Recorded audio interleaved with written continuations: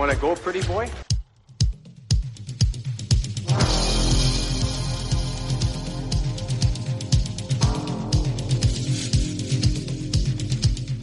Two minutes by yourself and you feel shame, you know, and then you get free.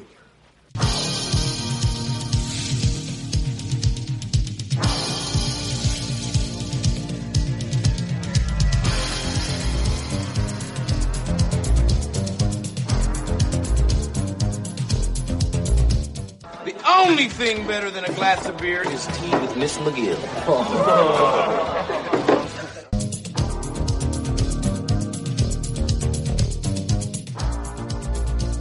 And welcome to the Fourth Line Voice Podcast. My name is Darren. Thank you very much for tuning in. Episode 298 of The Big Show, some Enforcer-based podcasting coming at you, brought to you by the Hockey Podcast Network. How's everybody doing out there? Another Sunday, a little late today. Yeah, I was researching last night for the player spotlight, and it just kind of got late, and went upstairs and sat on the couch and never got off the couch. So I apologize for being a little late, but nonetheless, here I am. The playoff edition. Oh, the playoff fever is gripping everybody. It's the buzz around here, let me tell you. No, it's probably my headphones that are buzzing now that I'm thinking about it. They are a little buzzy. Hope that doesn't come up that shouldn't come out in the recording, right? I wouldn't think so. Yes. But we do have some playoff observations. My week on the internet. And I gotta say, I have to. I'm gonna reevaluate. I'm gonna reevaluate one of the statements or beliefs that I've always had. Well, no, I'm not. That's not even the right word. I always go on and on about the generation being soft. This generation of players is soft, etc. I'm going to examine that statement and maybe we'll find out why. It was in my argument with some online buffoon, and a sort of a realization came over me. But I'll get into that. And then, of course, as I said, my player spotlight, which I have to say, I've done a bunch of them the last little while, but I'm really enjoying them, to be honest. I enjoy going down that rabbit hole. Again, the guys that I've done the spotlight on. I've seen there's some of their stuff, but it's like you said, everything just sort of runs together after a while. But especially the newer guys, because it was, you'd be scrolling social media or whatever. Somebody, you just seen the fight tonight, and you kind of watch it, yeah, but that would be about it. So today's player spotlight is on DJ King, and again, watched him in junior. Have some of his junior fights, watch him in the American League, some of the fights, and then you watch some NHL stuff, but again, it all bleeds together. So to spend the hour or two and go down like the rabbit hole, like I said, it was DJ King or a Luke Gazdic or what have you. And you sort of, there is stuff that I haven't seen, and it's like, God, son of a bitch, that's pretty good, yeah, but it's been fun. It really has been. And, so I'm rather enjoying these player spotlights, but how about we get into this tomfoolery? Well, I guess we'll start. We'll mention the sponsor because you have to, right? I mean, you got to keep the lights on, and that's who's paying the bills around here. And but also, I like to keep you guys informed out there of things outside of the Fourth Line Voice bubble. What is happening? I want to keep you informed about the happenings, or the haps, as the kids say. Is that what they say? I don't know if they say that anymore. But anyway. Remember the Hockey Podcast Network? There's over 50 shows in the network. Of course, all the NHL, there's podcasts for all the NHL teams. Of course, the ones that are in the playoffs are hot and heavy and rolling. So whatever team you're a fan of, there's a show for you. And of course, for my off-network friends, I was going to say the Nordiques Knuckles podcast, Jolt and Joe Lazito out there. But I think Joe's put in his 2 weeks. He's on vacation or on sick leave. Maybe that's what it is. I almost said maternity leave. It's not maternity leave. It's sick leave. He goes down to Orlando and he never came back. He was just like, I'm good. Yeah. Left it all behind. No, somebody told Joe to take 2 weeks off and quit. So I don't know what happened. But I keep saying it, but I'm gonna get Joe. I'll get Joe out of his shell. I'll get him on this show. I don't know what we'll talk about. I kind of have a feeling, though, that if I phoned Joe up and said we're going to do an episode about what, I don't know, hold on, and then hit record and we started talking, we can make an episode out of it without even giving him a heads up. I think I could do it. I'm fairly confident that we could do it. Now, I'm not saying people would want to hear it. I'm just saying we could do it. But the Nordiques Knuckles podcast, as well as the Coliseum Chronicles podcast, the New York Islanders show. Joe's, that's why he gets so tired. He's a dual threat. He's running around. He's doing it all. Busier than a one-legged waitress at the IHOP, I'm telling you. That's Joe Lazito. Give it a Lazito. I haven't said that one for a while. The newer listeners don't know what I'm talking about, but that's okay. You'll get in on the joke at some point. And then, of course, got Alec. Oh, yeah. He comes and goes. There's another guy. Unfortunately, with him, we all thought he quit, and he came back. Oh. Reminds me of work. Yeah. It's one janitor we had. Got all pissed one day and announced that she was retiring. And then, like, a day later, realized she couldn't afford to and had to come back. How's that? That's a little awkward coming in the morning. Yeah. Just jokes. But apparently... Yeah, Mud Show was just jokes because he's back. Yeah. Oh, and he drags John from the Hockey Fight League down with him. John, I can't believe you agree to such nonsense. But Alec, of course, he's Mr. East Coast Hockey League. I think I told him.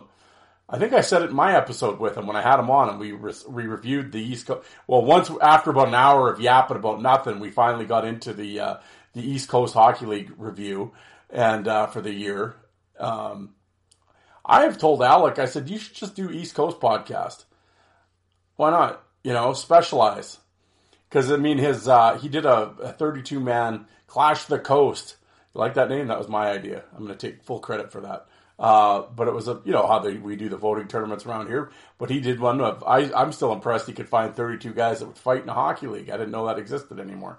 But, wildly successful Instagram tournament. And, he had teams, like, announcing it at games to vote for their guy and stuff. So it was real positive. It was really cool to see those players and social media get involved.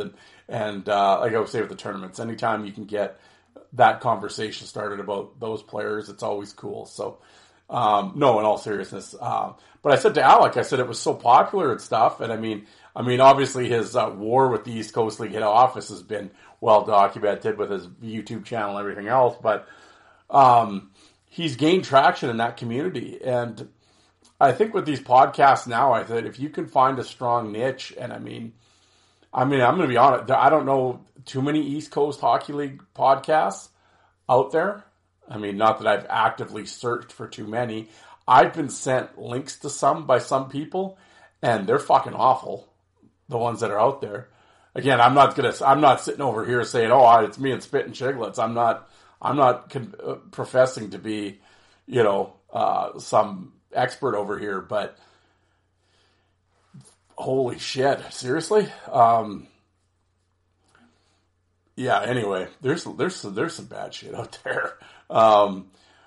Yeah. So I told Alec, I said, I don't know. I think you could quickly become, King Turd of Shit Mountain if you decided to focus on the East Coast League. I don't know. I think that'd be, anyway, what was the point of this bit? I have no idea. Oh, anyway, his episode that he just released with John from the, that used to run the Hockey Fight League. John's also a big East Coast League guy. Yeah, and they just basically reviewed the results of the tournament and, and shared their thoughts on the guys. And it, fun episode. I've had John on this show a couple times, so, John obviously has no problem slumming. So, careful, John, you might get some on you. But no, he, always a fun guest. I like John. On a personal level, I like John, good dude. And, always fun to have him on. And, that's Alec's latest episode. So, and then of course he was on my show last week as we reviewed the once we eventually got to it, we reviewed the East Coast Hockey League fighters this year. So Alex all over yapping about the East Coast League. And like I said, it's in his wheelhouse. He's comfortable with it. I don't know. That would be my suggestion to him. But anyway, what do I know? A lot of nothing, a little of something. What are we going to do? Well, like I said, playoff fever has gripped the nation. Oh boy, let me tell you. Well, how about that last night? I'm going to, first of all, as I always say with my NHL type of reviews, I am not watching games. I bet on a few games. Bruins cost me the other night. Actually, the Oilers have cost me a couple times here, damn it. Like I said the other night, the game could be in my backyard and I wouldn't open up the blinds. I don't care. It is. But I see enough of it on social media. I see the highlights I need to see. I'll go back and investigate what needs to get investigated. And, of course, the whining's been amped up because it's the playoffs. And, like I told my friend Kevin today, I said, these are grown adults, if you can believe it. These fucking nerds on social, these are grown adults crying about shit. Oh, yeah, the hockey writer, some goof, some Leaf goof. Of course, immediately has to start bringing up Wes McCauley, the referee, and oh shit, he is terrible and he's biased against the Leafs because of David Frost and Keefe and blah blah blah. They reach, meanwhile, because they're whatever in the playoffs when McCauley does the games. He left the 5-0 part in the regular season out, but okay. But, yeah, and I love it. And then all these dorks jump in there and they got to start commenting. I hope we don't get Wes for this game and all this shit. Oh, fuck. You didn't know who Wes McCauley was 9 minutes ago. Now all of a sudden he's your scapegoat for everything. Meanwhile, for the last couple of years in the hockey, like in the players in the NHLPA, the Players Association, when they do their annual voting poll amongst all the players, Wes McCauley's won best referee like 3 years in a row. So the players don't have an issue with him. But of course, Leaf fan 69 thinks that's the only reason that Tampa Bay's even in this series is because of Wes McCauley. Oh, okay. It's like, and then somebody goes, is there anything more insufferable than Leaf fans? Yeah, all of you. You're all a bunch of fucking nerds. Every one of you. Now, when I say shit like that, I realize I have people listening to this show that still watch hockey. I'm not talking to you. Unless you're the dork that was wearing the yellow hoodie by the penalty box in Toronto. Let me at him, trying to fight the Tampa Bay guy. Oh, fuck, sit down, you fucking douchebag. And the thing that gets me is these fans that act like fucking donkeys and throw shit on the ice. They're banging on the glass trying to fight, though. Yeah, he really wants Adam. No, he doesn't. If anybody ever grabbed that guy, he'd shit his pants and cry assault. No, they don't want him. He doesn't want any part of that. But everyone's tough guy behind glass. On the other side of the glass, everyone's fucking Mike Tyson. The problem with that is if you read the comments and shit, and it's like anything in society now, we just excuse idiocy. Oh, I love the passion. It's not passion. He's an idiot. Imagine if you're sitting in that row and you drop like $1,000 to go to that game and you're sitting there and you're watching the game and you're eating your hot dog and having a couple beers and fucking dummy is at the end of the row standing up and banging on the glass and shaking the glass, and every guy that gets a penalty box, he sits there for 2 minutes yelling through the glass, trying to think his sweet chirps like he's funny, and turning around to the crowd, trying to, you see what I'm doing here? Imagine you spend $1,000 and you and your kid are sitting there and you got this fucking bozo beside you. Oh. And then everybody goes, just a really passionate hockey fan. No, he's a fucking clown that deserves to get the shit kicked out of him, is what it is. Sit down and shut up. God. But again, we just excuse idiocy in this world. In fact, it's celebrated in a lot of areas. Ugh, it's just pathetic. Just pathetic.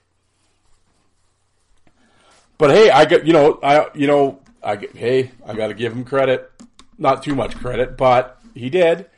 I sat and yelled at Austin Matthews for his stupid smiling while he's getting punched in the face and showing he's gutless and everything else. Well, he actually kind of fought Stamkos last night. Kinda.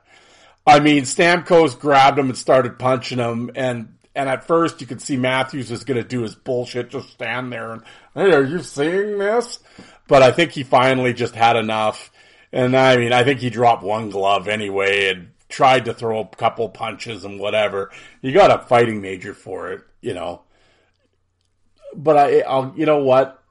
Hey, he attempted. I gotta say it. He did. Kind of. It took him a little bit, but he attempted. So there you go. That's what the Leafs needed. They needed him to do that. I wish he'd actually dropped his gloves instead of doing the whole, are you seeing this shit, for the first couple seconds. But nonetheless, he attempted to throw a couple punches and they fell down and whatever. And, and then the one guy, I don't know why Stamkos has to be such a bit. Why doesn't he just go over to Osto and ask him to square up? It's like, just go, get off Twitter. Stop talking. Do you really think Austin Matthews is going to square up with Stamkos? Like, oh, God. Yeah. No, he didn't, because he knows he's not going to. That's why that happened the way it happened. Like, you dummy. Like, oh, God. But, I mean, and then the Florida-Boston thing. I'll save that for my week on the internet. No, I mean, the other thing, of course, with the refereeing and everything, there's been some calls that are or some non-calls, and I mean, like anything, everyone's always whining about the refs. I always like there's just no consistency, between the regular season and the playoffs. It's like, oh, well, cause do the games look the same to you? How can the reffing be the same when the games are completely different? I mean, the regular season is more or less non-contact pond hockey. And now the playoffs are, well, a little more intense. So, but I mean, it's like night and day difference in terms of aggressiveness. And I mean, it's up from nothing to next to nothing. So, but I mean, the game's completely different. So that's why the refereeing's different. Like, yeah, you're reffing two different styles of games, dumbass. I mean, I always laugh for these people that apparently are huge hockey fans and watch everything. Do you not? Like, I mean, I guess you're just that wrapped up in we didn't win that you don't realize that the games are completely, whatever. I don't, okay. Anyway. And the one guy goes, yeah, that's the one thing with the NHL that they'll never do, and they should. They should hold the refs accountable. The coaches and players have to talk to the media. The refs should too. Why? Why do the refs need to talk to the media? I always like you make it an NHL problem. Like, our NFL refs or Major League Baseball umpires or NBA refs, do they talk to the media? Do they have media? I've never seen it. So what are you talking about? Why would the NHL do that? Because it doesn't matter, no matter what the game is. Someone's going to be the losing team's going to somehow the refs screwed us. Just like, look at you bozos online. That's all you do is cry about as soon as you lose. You lose 7-3 and you're crying about the refs. Well, no, I'd say I'd cry to my goalie for letting in 7 fucking goals is who I'd be crying to. But it's, oh no, that call in the second really screwed us. Oh yeah, sure. It was only 4-0 when that happened. You were going to make a big comeback, were you? Now, am I saying there hasn't been shitty calls? Yeah, there probably has been. Or non-calls, yeah. It has been since the dawn of time, since the game started in the late 1800s. There's been someone crying about a referee missing something. So, okay, I always laugh at like these fans and everything. They always talk like this is new shit. Well, back in my day, they didn't miss anything. Yeah, sure. Ask Gilmore in the Gretzky high stick in 93. Yeah. There's always going to be someone that's pissed about a ref. Doesn't matter. Right now, as you're listening to this, in some league somewhere, someone's mad at an umpire or a referee. That's just the way it is. But this whole bullshit that, Wes McCauley's against us, or the league just doesn't want the Leafs to win. Yeah, why would the NHL want their most popular team involved in the playoffs? Like, shut up, you dumb shit. Like, yeah. Anyway. No, the refs aren't going to answer the fucking media's questions. So, hey, you know what I got to tell you guys? You're going to laugh about this, and I can see where people are going to start really like, I think Darren's been lying to us this whole time. I forgot to mention this last episode, and it came down to the wire. Last year, every year, my dad goes into a hockey pool, and it's one of those, there's like 20 boxes and you got to pick a guy from each box. And it's $20 and it's for half the money goes to this charity and whatever. And it's an old friend of his. But it's a fairly big, like I think there's over 200 people in it, at least over 150 for sure, that are in this draft. So my dad gives myself and my brother these sheets, and they're like, yeah, fill this out for Dale, and whatever is $20. That's a charity thing. What the fuck, right? The thing is like, okay, like the one box, okay, Crosby, obviously, McKinnon, Ovechkin, blah, blah, blah. Actually, I think all those guys are in one box, right? So you see what I mean? You got to make the decision between them. But there are boxes, and I'm not lying, where there's 5 guys, they're the 5 guys, I'm like, I don't know who any of these people are. No idea. So basically all I did last year was I just went on the internet and went to like fantasy sports, some fantasy sports or website where it was like, projected point totals for the year. And that's all I did was go and then type in the 5 guys that were in that box, and whatever the projected point totals were, whoever had the most, that's who I took in the box. That's what I did last year, except for the one box had Tom Wilson in it. And I'm just like, I'm taking him because at least I want some tough guy on my team, even if it's Tom Wilson. Yeah, whatever. I'll just, for shits and gigs, right? Because I'm like, I'm going to get killed in this. So I just took Tom Wilson in the one box. Well, I won the thing last year. And it was funny because pretty much most people, like in the first, in the first row out of the first 5 boxes, of course, everybody takes Crosby. Everybody takes Call McCarr. Everyone takes those guys, right? It's literally, it's like in any hockey, in a football draft or anything, it's the late rounds that are going to win you the draft, right? Because that's when you're, that's what won the draft for me was, and it's no lie, is Tom Wilson. Because I won the draft by 18 points over the guy in second, and the guy in second pretty much had all the exact same players as I did.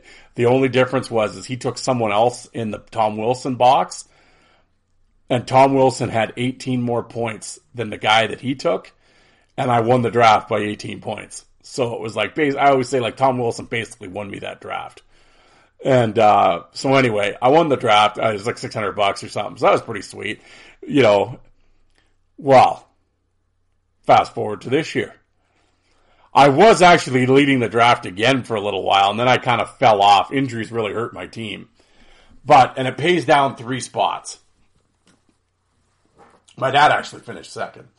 And again, 150, 200 some people in this draft. I did the same thing, went to that site, looked up the projected totals. I'm like, I don't know who these people are. Boom, boom, boom. But in one of the boxes, okay, so we go into the last day of the regular season. There's 2 games, an early game and a late game. I don't know who the early game was, Buffalo, I think. But the late game was Colorado versus Nashville. Last game of the season. I'm in 4th place. It only pays down 3. And the guy in front of me, all his games are done, and he's 3 points ahead of me. Well, I have Nathan McKinnon. He's the only guy I have playing in the final game of the year, Colorado against Nashville. And guess what? Nathan McKinnon got 4 points that final game, and I finished in 3rd. I jumped over him and beat him by a point for 3rd place. I think 3rd pays like $100 or something. So thank you, Nathan McKinnon, for getting me a cool hundy. There we go.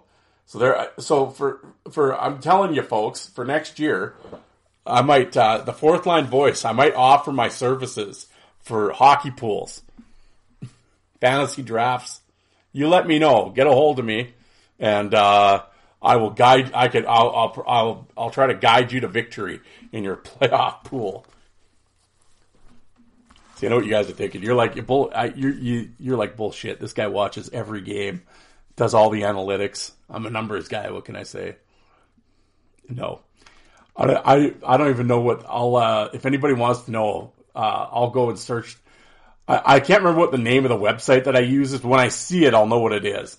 It's on like the first page of Google, so I'll find the site for you, because clearly they're very good at what they do, because I have finished first and third in 2 years, and outside of knowing maybe 10 guys. So they're very clearly a good website. So I will, if anybody wants to know, I'll send you the link once I find it. Well, there we go. Oh, my week on the internet. Well, the one I laughed, this girl, she's on Twitter, and they showed highlights of Tkachuk. Apparently he was mic'd up, or he wasn't mic'd up, but in between the bench, Ferraro was standing in between the benches, and Tkachuk, Nath is going nuts right now. Tkachuk, there you go, Tkachuk. Happy? He's yelling at the Bruins back and forth, and apparently he's calling some guy's wife a whore for the Bruins, and he said it multiple times. Well, it was picked up on the hot mics, so of course it makes the rounds on social media, and I can't believe he would say something like, I'm offended, and blah, blah, blah. You're offended. You weren't even supposed to hear it. So this is why, as much as sometimes the mic'd up stuff is funny, this is why other times it sucks. But anyway, this girl, she types, and then Matthew Tkachuk wonders why none of the Bruin players like him. Oh, okay. That's why the fans don't really like him. So you think he's lying in bed awake at night, dwelling on the fact that the Bruins don't really like him, or that the fans don't really like him? Do you think that really, and she was serious? And it was just like, and I'm laughing at her. Yeah. I'm like, are you serious? Like, no, pardon me. It was, and then Matthew Tkachuk wonders why no one likes him. So I replied to him, do you really think he gives a shit if the Bruins like him or not? Of course he replied, did I say the Bruins? I said people. I said, oh, okay, so you think Matthew Tkachuk lies in bed at night staring at the roof, upset that the fans don't like him. Oh, yeah. Okay. And this is a grown woman, people. These are adults, supposed adults, crying about this shit.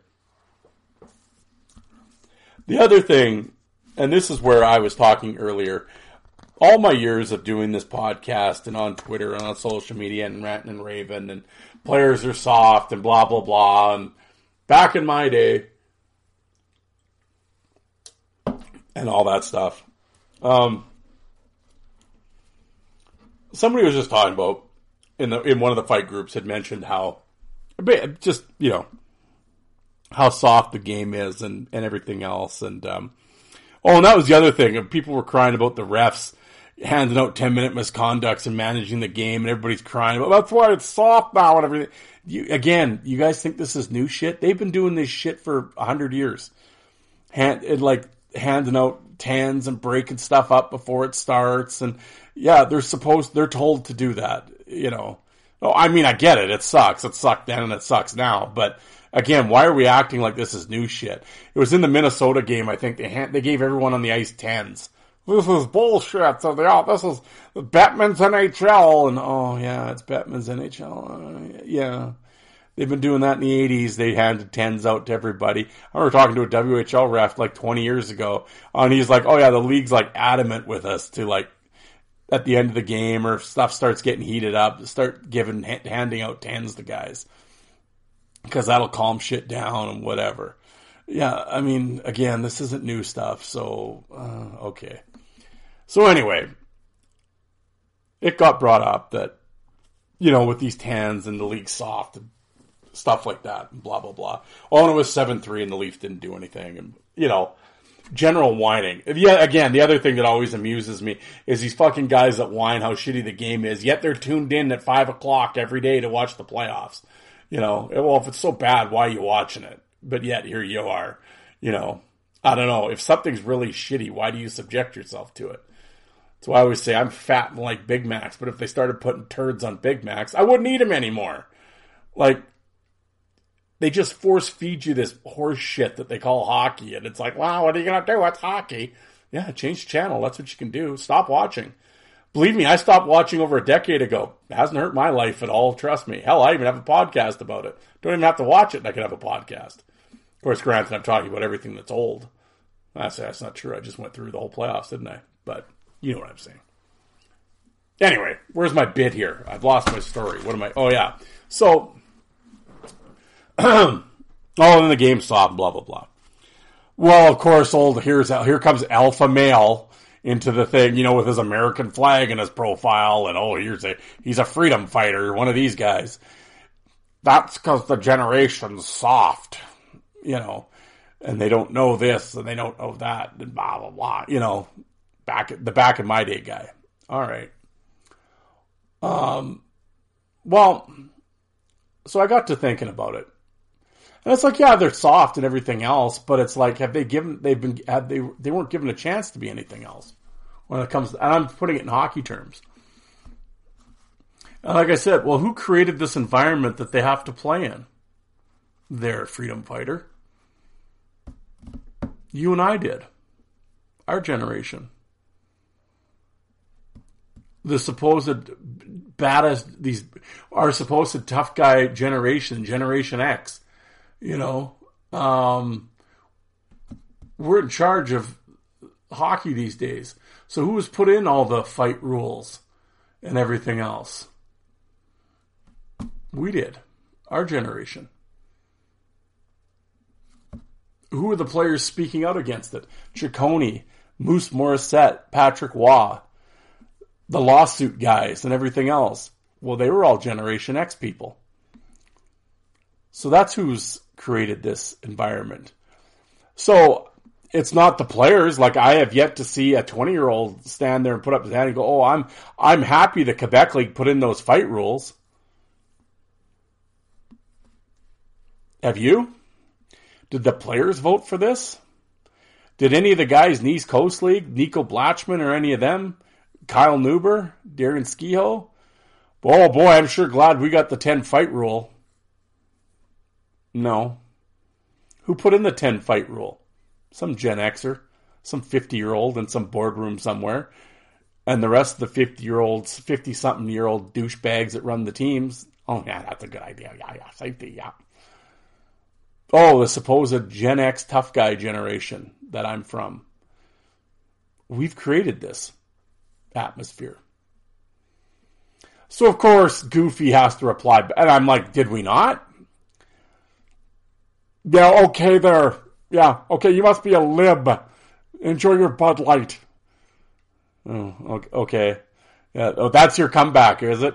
Well, that's all you guys say. Oh, I said, well, no. I said that. He goes, no, typical lib. You probably drink Bud Light. And then, of course, the classic, go woke, go broke. Well, you're not going to go broke because you're still watching it, dummy. But woke. I love your little buzzwords now, woke. Yeah, the woke people put in the fight rule. Well, the fight rule got put in 5 years ago. So, you know, before you even knew what woke meant, you know, before you had your little buzzword. Fuck these people and their fucking buzzwords and it's always these douchebags that they have to roll politics into every segment of their life. Has to be somehow, you got to get political. Yeah. I'm a lib, am I? Oh, okay. Well, no, I asked you a question, and then when you have no rebuttal to it, because you never get called on your bullshit, these guys. They go around social media and they just like announce something and they just say it with so much certainty. Like, oh, what I said, that's how it is. You don't even know what the fuck you're talking about. Did our, because he's the same age as I am, give or take, we're in our 40s, early 50s, did our generation, aren't we the ones that came up with these rules? Are we not? Yes, we are. I'll answer it for you. Yes, we are. Okay. So, at the same time, how can I could talk about how the product is soft and the players are soft, whatever. But again, they are playing and trying to succeed in the constraints and the confine or the rules that we have given them. So they can only do so much. It's like you see this, you should just grab the guy and beat the shit out of him. You can't, because you'll be suspended and fined. Again, who created these rules? Exactly. Wasn't Gen Z. So, as much as, this is my realization as I'm sitting here, I could sit here and yell and scream that this guy's soft and that guy's soft and this is brutal and that is brutal. But at the end of the day, who created these conditions? My generation. So, I don't know. It's kind of a conundrum, is it not? I mean, really, for you guys listening, I'm sure a lot of my listeners are kind of around the same age I am, 40 plus. Did we not? We're the rule makers. We're in that age demographic. We're the front office people. We're commissioners and team owners and that type of thing. Well, so we're as much to blame. And these idiots, I don't, well, first, and then that's the other thing. I have no time for people that roll politics into everything. I don't care. We had a meeting at work the other day and some bozo had to bring up Trudeau. Okay, we're talking about circle checking vehicles. What does Trudeau have to do with this? Just shut up. And before everybody said, no, I'm not a Trudeau fan. So, whatever. But I'm also not stupid enough. I'm not that much of a clown to put a fucking political stickers on my car or anything. Who gives a shit? That's the problem with the world. So everybody's just everything's just politicized. It's just, who gives a shit? Just stop. Ugh. But yeah, so now the new one is, woke or Bud Light or libs, or we gotta own this, we gotta own that, or else on the other side of the coin, I'm offended by the hot mic and blah, blah, blah. Why do we need bullying and all this? Oh yeah. It's all just muddled horse shit. But I don't know. I found I don't know. He just, he just irritated me by throwing his politics into hockey. We're on a hockey fight board and he's yelling about Democrats and Republicans and alpha males and, okay, just go away. But it's just, it just got me thinking. It's we blame the players all the time and everything else. And it's he should just do this. Well, the problem is you can't just do that anymore. I agree with you. He should have just grabbed the guy and beat the shit out of him. Well, I agree with you. But he can't. And in all the hockey that he's ever played, he has not been able to do that. So, to sit there and say, it was somebody was bitching about Reeves, not grabbing whoever. Well, what did they get him for? Well, to be a physical presence and to fight now and again, but Reeves just can't go out and pull a 1983 Dave Semenko Battle of Alberta move. Because if he does, he'll be suspended forever. They'd give him multiple games and he'd be fined and everything else. So, that's why he doesn't do it. You don't think he would like to? Of course they would. But, and it's true, and if you watch anything, and my brother brought this up the other night, and it's true, if you watch any of these incidents, if a scrum's happening and all this shit, watch the players. They all look scared. Or they're all hesitating to do something because everyone's scared of getting suspended. Or taking the extra penalty or doing whatever. So you watch this shit. Half the time a scrum's breaking out and they're kind of punching each other, but goddamn, they got gloves on. Everyone's scared to fight and whatever. Every once in a while, two guys will come out of a pile and agree. But it's usually the physical guys that have done it before. But for the most part, these guys they're looking around, they're looking at the refs, and they're looking at the bench, the coach, and everybody's so hesitant, you know. And it's like everyone's scared to do something. Watch next time something happens. And then I laugh. It's like, oh, well, they have to manage the game, or if not, chaos will ensue. What chaos? Like, people are talking like Link Gates and Greg Smith and, you know, are out there. It's like, nothing's going to happen. Half these guys on the ice have never been in a fight before, and if they were scared. And, I mean, most of them are holding on, like seeking asylum, you know, when anything breaks out. But all of a sudden, oh, they're going to be pandemonium. They're going to be the Gorilla Monsoon. They're going to be hanging from the rafters if the refs don't get in there. Oh, he had to hand out 10s. If not, it would have turned into a circus. Oh, yeah, sure. It's going to turn to the Montreal-Philadelphia pregame brawl, is it? From, like, what, 86? Yeah. Oh, yeah. Oh, yeah, pandemonium. Sure. Yeah. They had Kucherov, Stamkos, Austin Matthews, Marner, all these guys in the ice. And, oh, boy, it's a good thing the refs took control. It could have really got ugly.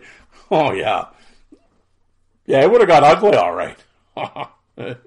Yeah. Oh. But I guess, like I said, I guess we gotta get excited about something, right? You gotta sell bullshit and clicks and all this shit. Oh, yeah. Stop injecting politics into everything, please. Save it for politics. I'm getting tired of going on the hockey fight board, and if somebody says things are soft, I have to read about some idiot yelling woke or some horse shit, or, yeah. You know why they don't fight? The libs. Okay, yeah, I guess that's why it is. Sure. Oh, God. Ridiculous. Yeah, I know, I'm just, and that's the problem I was saying the other day, right, when I was on Twitter and stuff, and it's just like, social media is just, well, I mean, I've said that for years, that social media is a cesspool. And if I didn't actually have this podcast, I wouldn't be on social media. I have to be on it to promote this show. But Twitter just sucks now. Like, I go on Twitter now, and there's, like I said, there's shit in my feed. It's like, why is this in my feed? I have no desire to read any of this shit. I'm not following these people, and they're not following me. Why? It's all it is now. It's just garbage. This left, right. I don't give a shit what side. I don't want to hear any of it. I don't want to hear left. I don't want to hear right. I don't care. And now, here's a word from our sponsor. It's NBA playoff time. That means big hoops action with DraftKings Sportsbook, the official sports betting partner of the NBA. Get in on the excitement every game with the touch of a button. New customers can bet $5 pregame moneyline bet and score $150 in bonus bets if their team wins. Plus, everyone can score a no-sweat same-game parlay every day during the playoffs. Open the DraftKings Sportsbook app, opt in, and place a same-game parlay on any NBA game. If it doesn't hit, you'll get a bonus bet back up to $10. Guys, this Sunday, I'd look at the Lakers. I mean, you always got LeBron, right? And Lakers' hottest team after the All-Star break. They had to win to get in. They won their last game. They're out. They got the momentum going. I don't know. I know they're about a 3.5-point underdog right now to the Grizz, but I think that might be the Lake Show might be something to look at there. So download the app now and sign up with promo code THPN. New customers can make $5 pregame moneyline bet, score $150 in bonus bets if their team wins. Only at DraftKings Sportsbook with the promo code THPN. Eligibility restrictions apply. See show notes for details. And now back to your regularly scheduled program. How about we get enough of that? We're 40 minutes in. Let's get into this player spotlight, shall we? All right. As I said at the top of the show, today's player spotlight will be on none other than DJ King, Dwayne King, DJ. 6'3", 235 pounds from Meadow Lake, Saskatchewan. Man, that Meadow Lake's bred some tough cats, eh? The Kings, Yablonski, Morasti, pretty good. Drafted by the St. Louis Blues in round 6, 190th overall in the 2002 draft. His brother is Dwight King, two-time Stanley Cup champion with the LA Kings. DJ won the Memorial Cup with the Kelowna Rockets in 02-03 season. He was actually pardon me, a deadline pickup. He played for the Lethbridge Hurricanes, and at the deadline was picked up by the Kelowna Rockets to add some toughness. And there you go. And actually, in the Memorial Cup tournament, he fought Cam Jansen, who had been picked up by the Guelph Storm for that run. And not a bad little tilt. And it is, again, it's on YouTube. And that's, as I always say with these player spotlights, I went by the fights that are on YouTube just so, you could follow along as I'm talking about it, or you could go watch at some point, go watch the fights as the ones that I brought up. Actually, and I was, DJ King, actually, as I said, with his brother Dwight winning the 2 cups. And actually both of his sisters played, women's hockey at the University of Saskatchewan. So real strong hockey family there. And, they run the King Hockey School, in Meadow Lake every summer. And I was just reading up that DJ King and a few of his friends have gone in and bought a bunch of cabins up at the lake at a resort, kind of deal. So you can go rent cabins up there. And he is also on the professional chuck wagon circuit these days. So DJ King is, he's in the rodeo. So there you go. So that's what he's doing these days. So, but we're breaking down the numbers. I'm going by the site that shall not be named. I'm not giving those clowns any press, but unfortunately I have to use them sometimes when I can't go back in the Wayback Machine and get the Drop Your Gloves page. DJ King had 43 fights in the WHL. He had 47 fights in the American League, 2 fights in the East Coast League, and 38 fights in the NHL. That's including preseason. Well, let's break it down, shall we? In 03-04, the NHL, he's 19, preseason, fights Big John Erskine, and actually, before that, he was at the Traverse City tournament. The one that, my boy, Hockey Fight History. Dave, if you're out there, love to hear from you. Miss you out here. Him and his friend used to go to Traverse City, Michigan and film the NHL rookie camp games. And it was like St. Louis, Minnesota, Columbus, Detroit, Nashville? I don't know. There was a bunch of teams that would go, and the Rangers too, I think. 6 teams anyway, that would participate in this tournament. And it was at a rink where there was like 2 rinks. So he'd go to one game and the other guy'd go to the other, or they'd look at the rosters and who had the tough guys and whatever. And he filmed some great stuff. History of Hockey Fights. If you go to his YouTube channel, you can see all his Traverse City stuff. And, it's got Bugard versus McGrattan when McGrattan was with the Wings. Great shit. Anyway, DJ King, Nate Kaiser, he fought him. Actually, I think he dropped Kaiser. And then he also fought Jay Rosehill at that tournament. Rosehill was with Tampa Bay. So Tampa Bay was in the tournament as well. He fought, it wasn't much of a fight, but, they fought in the rookie tournament there at Traverse City. So, and it's on YouTube, as I said. So, and actually all the fights I'm going to talk about here are on YouTube, as, like I said before. So, but 03-04 preseason, he's 19, he fights John Erskine. King lands strong right, and, Erskine takes it, but, King looks really strong. He's really pushing Erskine around, and Erskine's a big dude. And he was in about his second year, I think, in the league too. But Erskine's about 22, 23. But DJ King really looked good. 19-year-old to handle a big Erskine like that. And he looked really strong in the fight, looked good. And of course, obviously he didn't make the team. He actually, this is what I said, he went back to junior and, played in Lethbridge, and at the deadline went to Kelowna, won the Memorial Cup, et cetera, et cetera. But turns pro in 04-05. He is in the American League for that season. I didn't go down that rabbit hole. There are DJ King American Hockey League fights on YouTube. I didn't break down all those. Although the one fight I did see was against Colton Orr when Colton Orr is in Providence. That's a really good fight. I encourage you to check that one out. He looked really good. 06-07 in the preseason, he fights Bugard. Unfortunately, that video is not out there, or at least I couldn't find it on my YouTube search. But him and Bugard had a little bit of a rivalry. But this year he played 27 games, had 52 penalty minutes, 8 tilts. So 8 tilts in 27 games, not too bad. He fights Reed Lowe. It looked weird because Reed Lowe's playing with the Blackhawks. It just kind of looks odd. You know, of course, he's with St. Louis, so Lowe probably had a little burr up his ass about that. Solid fight. King starts strong.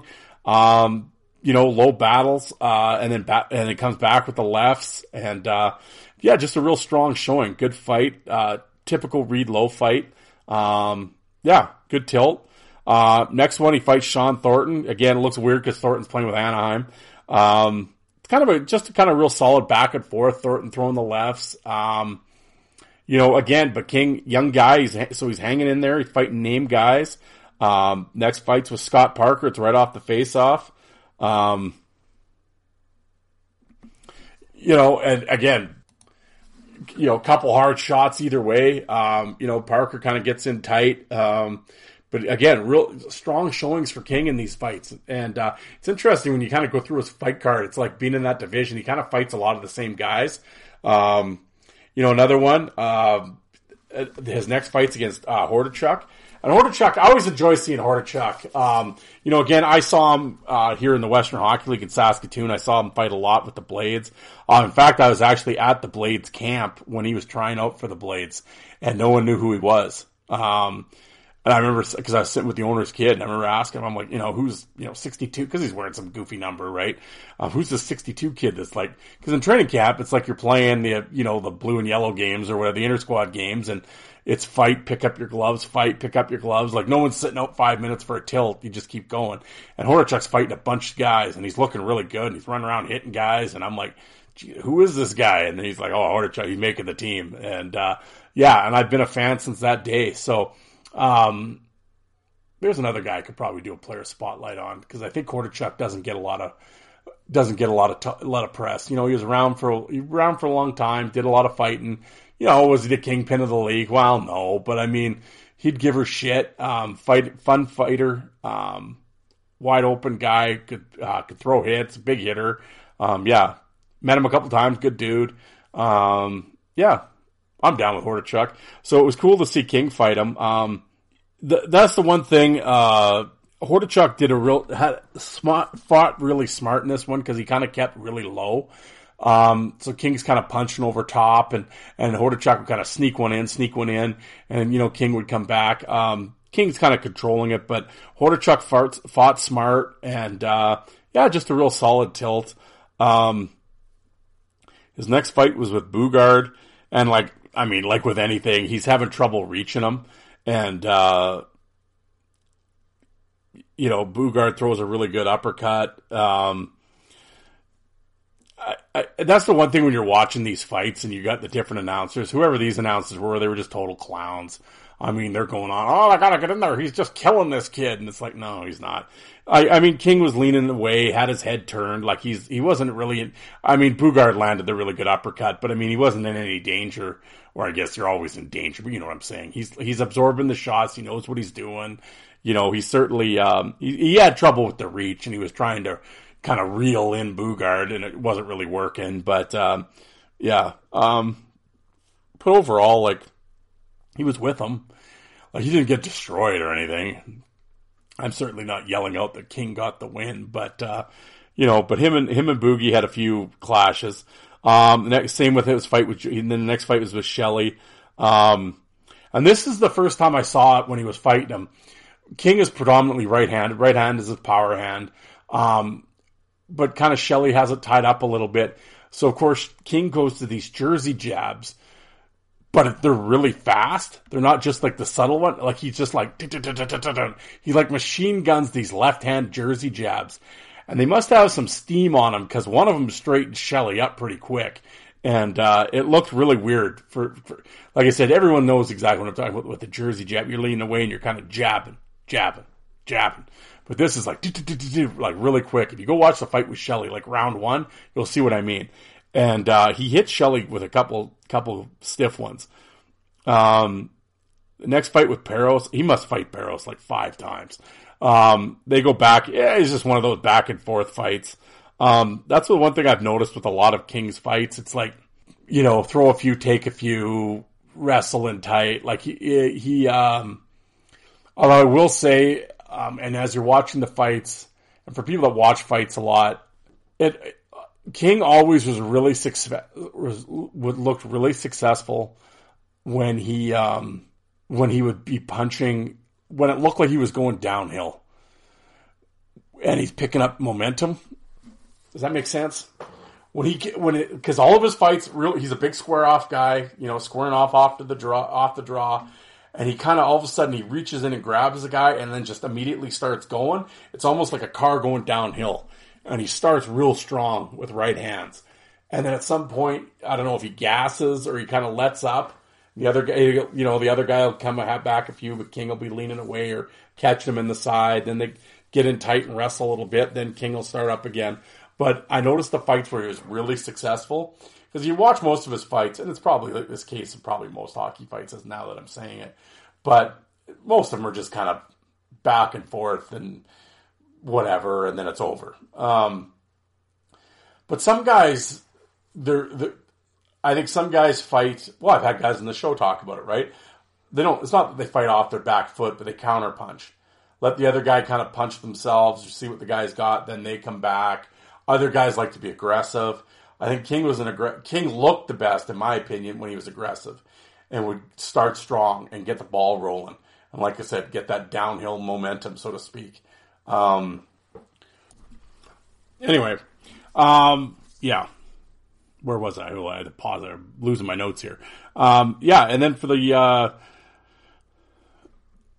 final fight of his rookie year, Chris Barch, right off the face-off. Some hard shots to Barch. Barch, he stands there and takes it, but King looks solid in this one, and it was a strong way to end the season. Strong rookie year, fought some named guys. Didn't look bad, didn't get embarrassed. So, the following season, 2007-2008, is DJ King's first full season in the NHL. He played 61 games, 100 penalty minutes, 14 tilts. Kind of do a quick rundown of those. Again, first fight of the year against Hordichuk. Hordichuk really comes in, hits Jamal Maris pretty hard, pretty clean shot. It's a fight after a clean hit. Oh no. This is new stuff. This is a new problem, isn't it? That's what I thought. Yeah. Anyway. King comes in, landed a couple hard shots. Hordichuk kind of stays in tight. That's about it. King. But, and again, it fights Perros the next fight. Again, back and forth. Perros' jersey actually comes up over his head, and the refs kind of get in there, and that's the one thing again with King that I'll give him this. Again, there's a couple instances, jersey up over a guy's head, guys down on one knee or whatever, like Thornton was in the one fight. King never hits the guy. So you code lovers will love that, but, at the same time, though, it's like, the point could be made, well, these guys really didn't, I guess it's like, well, if you haven't acted up and we're just fighting to kind of get things going, and then, whatever. Anyway, the next one, this actually goes to what I was just saying, or it goes against what I was just saying with the old code and everything else. This is a perfect example. Everybody be yelling and crying about this now. His third fight of the year is against Bugard. And there's kind of a scrum, and like King's jamming at the side of the net. There's a scrum and everybody kind of piles in, and Bugard comes in and kind of grabs King, but just grabs him. He hasn't dropped anything yet, but everyone's sort of doing the pair off thing. Well, King right away drops his shit and kind of starts like, oh yeah, and it starts kind of punching Bugard. And the refs are kind of in there, but then they just back away. They're like, okay, go to it. I mean, who's going to separate DJ King and Derek Bugard, right?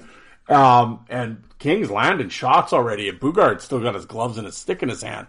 And he's like, oh shit, well, so Boogie's not going to just stand there or go down and turtle, so he drops his shit and starts, at the time, King's kind of hitting him in the side of the head, kind of rattling him, getting some shots in, and, Boogie finally kind of straightens up and, rights the ship, so to speak, and you could probably tell he was pissed. And, at this point, again, he's stretching King out, and then it just starts like Donkey Konging him, like, straight down like a gorilla, oof, oof, in the back of his head and King's back and his shoulders. And, I always say it like Donkey Konging him, right? So, and then the refs get in there. But, it comes down the line. But King definitely got the quick jump on Boogaard. And, the next fight's with Jody Shelley. Another rematch. A lot of these fights are rematches. They actually start off really strong, like kind of going toe to toe for a real quick 2 or 3 seconds. Then it just turns into a wrestling match. Not much to report there. The next fight's with Goddard, and Goddard's with Calgary at the time. And this is a really good tilt. This is probably my favorite DJ King fight. They go toe to toe, wild swings. They're doing some missing. They're doing some landing. Both guys land some real stiff shots. Neither guy goes down, and they're hitting. And, great fight. Definitely look it up. DJ King, Eric Goddard. You won't be disappointed. Next fight after that's with Sean Thornton, who's with Boston at this time. The announcers mentioned that Thornton's coming back from a broken foot. So this is a really good test for him, especially with DJ King, who's bigger, has some weight behind him, is tough to move. So this would be a real good test for Thornton's foot. And, it's a good little tilt. They go back and forth. Once again, who's the Bruins announcer? Edwards makes a jackass of himself. Here's Thornton's fighting DJ King, who's got bundles of penalty minutes and has nowhere near has a goal. Oh, eye rake or a face rake there by DJ King. It's like, what the fuck are you talking about? Face rake? Like, what is this friggin' WWF wrestling? Like on Saturday in the morning? You're gonna hit him with a foreign object next? Like, oh, he's just a goof. But it's not a bad little tilt. Then he fights, Zach Storantini. Again, this one starts strong, actually. Both guys, both land some pretty stiff shots, and then Storantini kind of goes into the wrestling hold. I can't really just blame Storantini for that, because King does do a fair amount of wrestling as well. Like, he'll start off strong and kind of whatever, and then kind of gets in tight with guys. But he's not afraid to wrestle. I mean, what are you going to do? But, this one kind of doesn't turn into much, but it started strong. Then he fights Wade Brookbank. Brookbank's with Carolina at this time, and actually it's mentioned that it's his first fight with Carolina. And it's unfortunate because they do the big square off, and then kind of King lands a couple but gets Brookbank off balance, and Wade goes down. And he wasn't punched down or dropped or anything, but it's just kind of the momentum of the punch. Because Brookbank gets up right away and wants to keep going, but the refs get in right away. And you can see Wade was pretty pissed. And, and it's your first fight with the new team, and I could see why Wade would be pissed about it.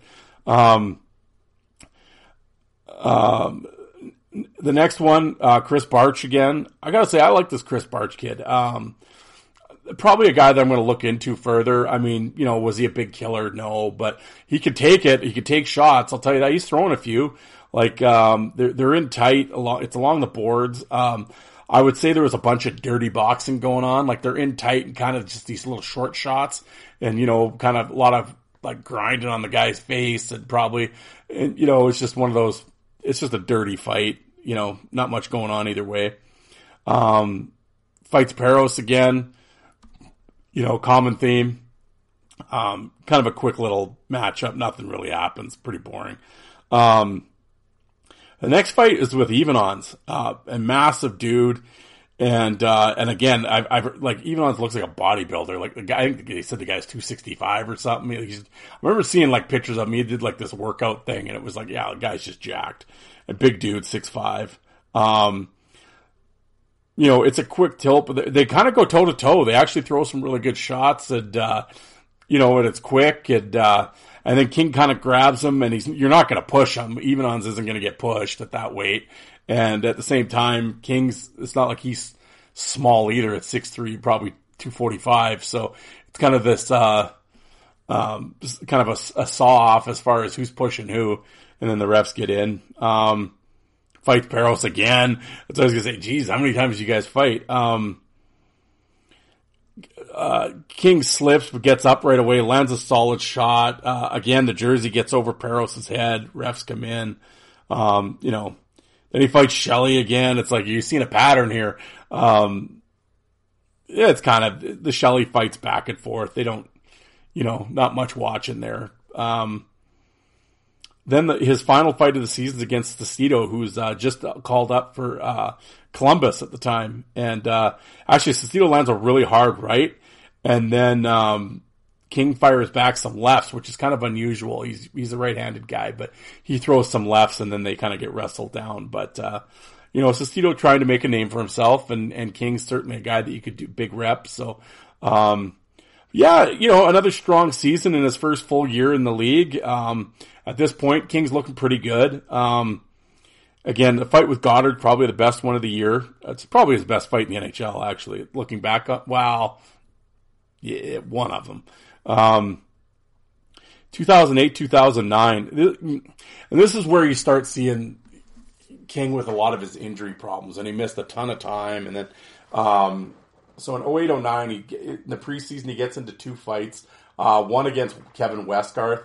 Actually, this one I noticed, I found, for whatever reason, I typed it in, and it was like a fan camera version. Somebody films it from the front row. Good tilt. To Westgarth's credit, he goes looking for it, too. He goes over and starts it. They kind of have a real good little toe-to-toe battle. Good fight. Really good fight. And then the next fight he had was with Garnet Axelby. Couldn't find video on that. But unfortunately, he plays one game, and then he's out for the season. And I believe it was shoulder injuries. It's too bad. And then, so he's out the whole year. 2009, 2010, he just plays 12 games, 33 penalty minutes. He has 5 tilts. And then he plays the American Hockey League, 10 games. He had 1 fight there. Hold on. My notes are all scattered here. Yeah, like the first fight of the year, it's October 24th. He fights Chris Barch, and he actually drops Barch with 4. Like, it's stiff, and Barch is down. Problem is King busts up his hand, blows his hand up, and he is actually out, gets hurt again. And you can see it, he's shaking his head, he's mad, he skates off the ice.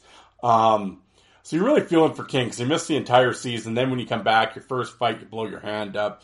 I mean, you can imagine how frustrating that is. That's in October. His next fight is February 8th. He fights Kochi. Actually, Kochi looks really good in this fight. They go toe-to-toe.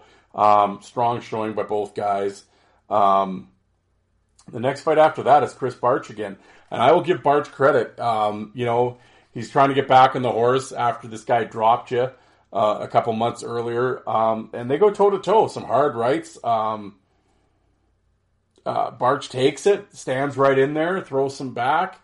Really strong showing for Barch in this fight. I'm not saying he won it or anything, but it was probably like a moral victory for him. Like, you kind of got its tame, you got to slay that dragon, so to speak. And so real strong, and it showed something there when, you immediately go after the guy that got you, and, I'm sure he's scared shitless. In the back of your mind, you're always a little hesitant, I'm sure, probably kind of, here we go.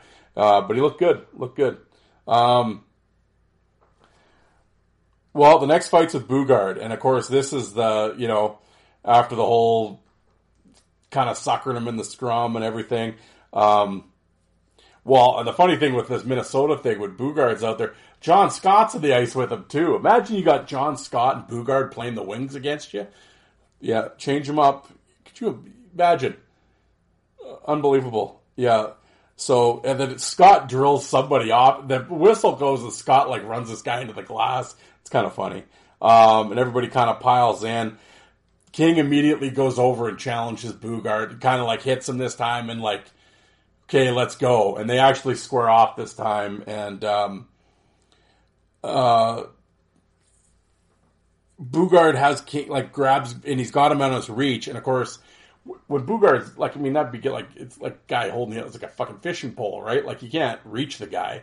So Bugard's got him stretched out, and he's kind of landing a couple, nothing serious, but he's, helmet shots or whatever.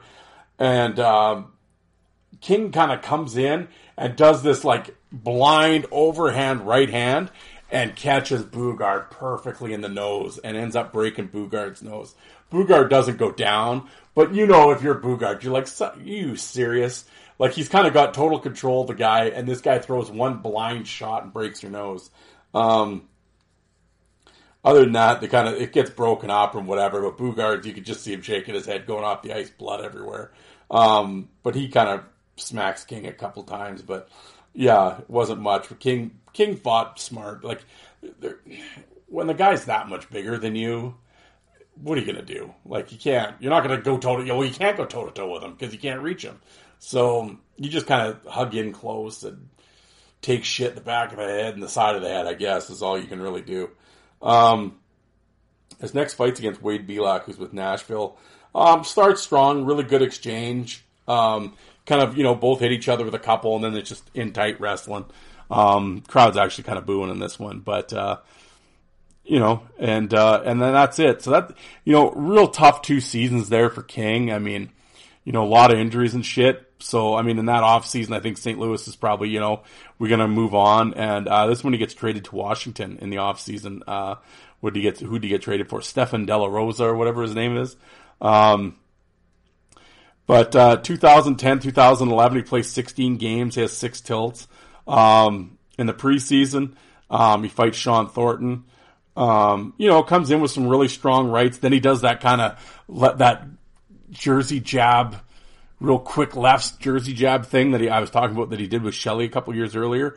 But Thornton actually takes it, and to his credit, makes a comeback. And not a bad fight. Thornton's the man. I mean, I love Sean Thornton too, and just showed his veteran, right? He didn't get overwhelmed, and just kind of took the shots, absorbed them, and then came back. Next fight's with Trevor Gillies. King hits Gillies coming in, and then they grapple. King catches him with a couple, and but Gillies switches it up and gets that left loose because King had a good hold of it, but he let it go, and a couple straight left shots, and kind of King goes down. Goes down to a knee, but Gillies catches him, and so far, I mean, his 2 fights in the new team, and you're fighting named guys, obviously, but kind of a rough start. Probably not the start that King wanted, but and then he fights Orr a couple times, and Orr just had his number in these fights. Just kind of, it's all Orr, and Orr's just got his right tied up, and he's throwing shots, and King's just getting frustrated. And Orr's not gonna, King wasn't gonna get dropped or anything. He's kind of taking the punches, but just couldn't get anything set up and really going. Orr looked really good in these, like just controlled both fights. And I mean, in the one fight, Orr's looking up at the clock, up at the scoreboard, watching the fight while he's fighting King. And I mean, at this point, Orr's he was with Toronto, he's really rolling, and Orr had a real confidence about him when he was going strong. And yeah, he looked. At no point was he in any. Again, I'm not saying this to be disrespectful to DJ or anything like that, but Orr didn't look like he was in trouble at any time in these fights, and that says something, especially against a guy like King. And Orr really looked strong. He fights Shelley again. King again goes looking for it. He skates after Shelley and challenges him. Shelley, to his credit, squares off with him. Not much of a fight. They just kind of whatever. But King is definitely itching at this point, like, because he hasn't had the big signature. You're on a new team. You kind of got the big rep. He hasn't had a signature win yet. In fact, Gillies kind of dropped him. Maybe TKO, standing 8 count maybe.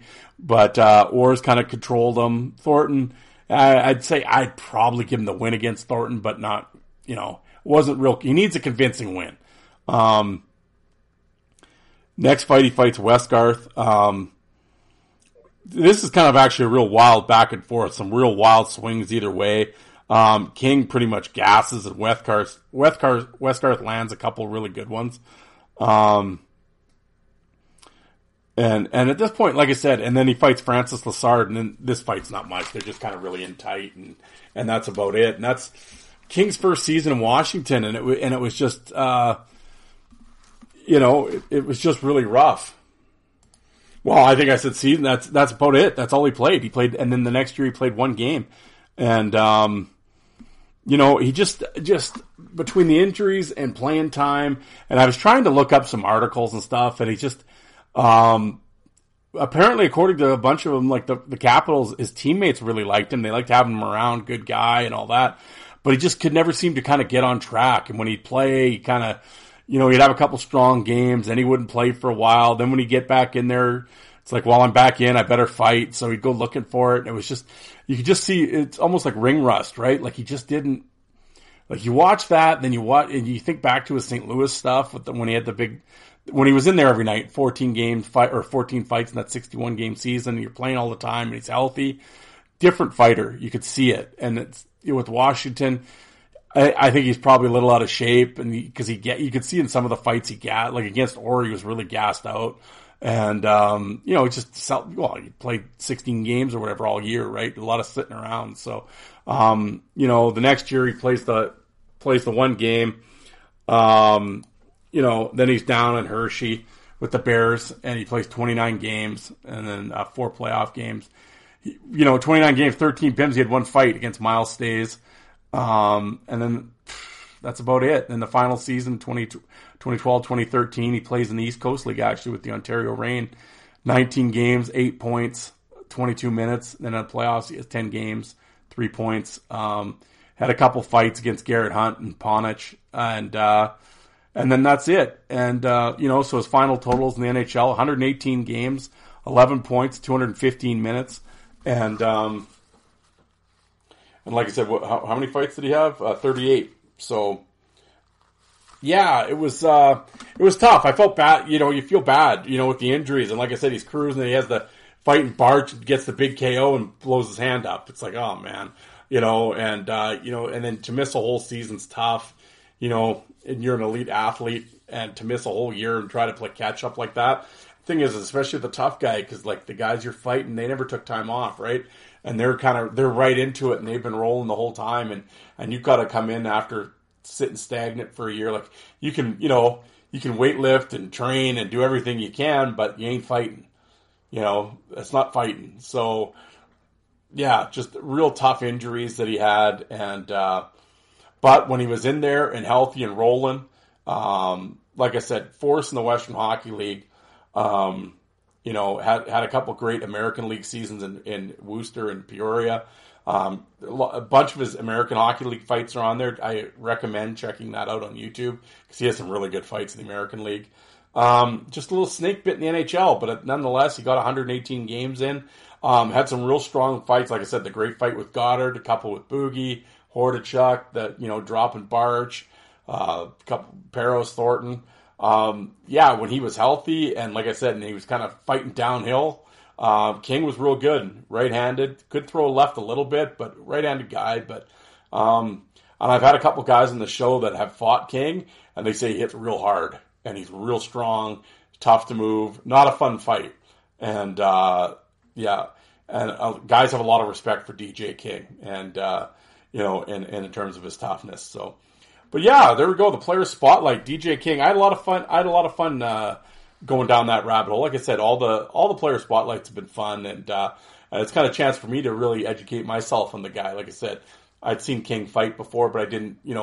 Again, when you watch a guy, especially when you watch him in chronological order, and you watch as you see him develop, right? You can see him go on. You can see him gain confidence. You can see him lose confidence.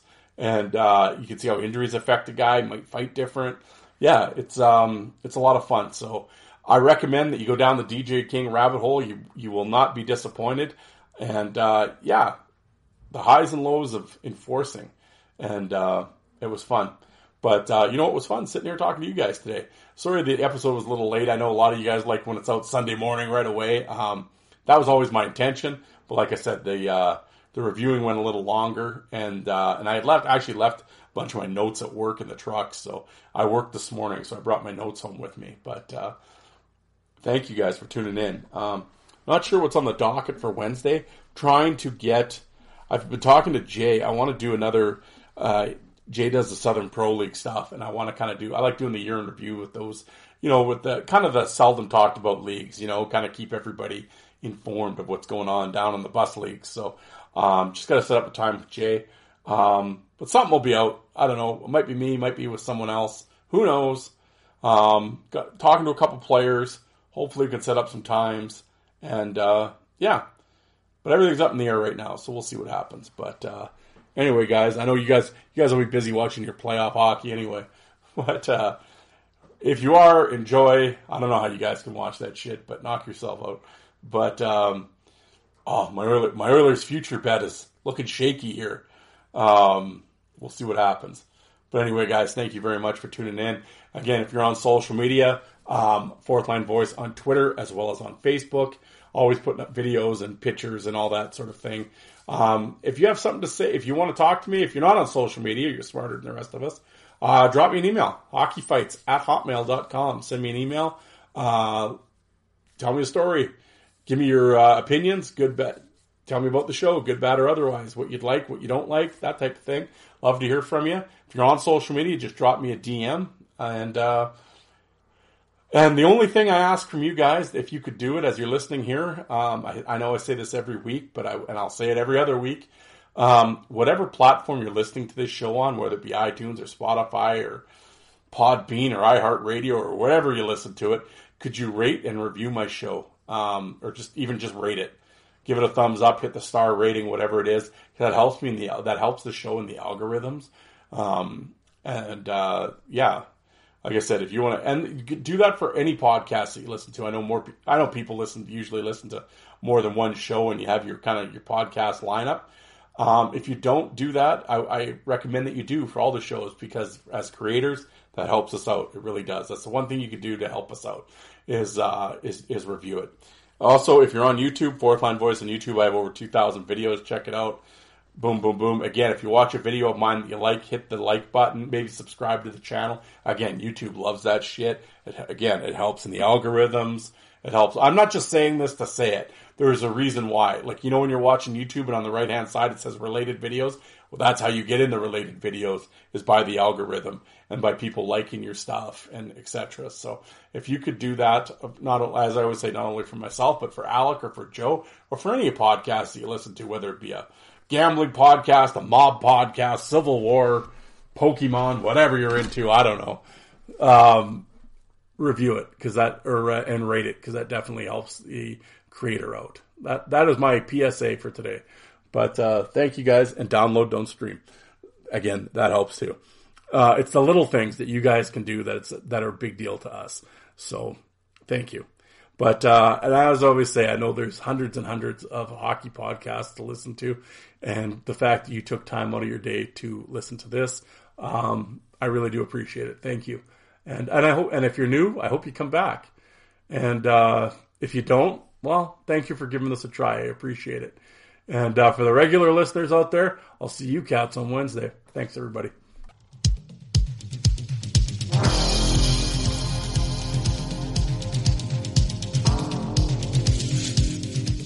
And you people that don't like fighting, how many of you did you walk out and get a coffee while that was on?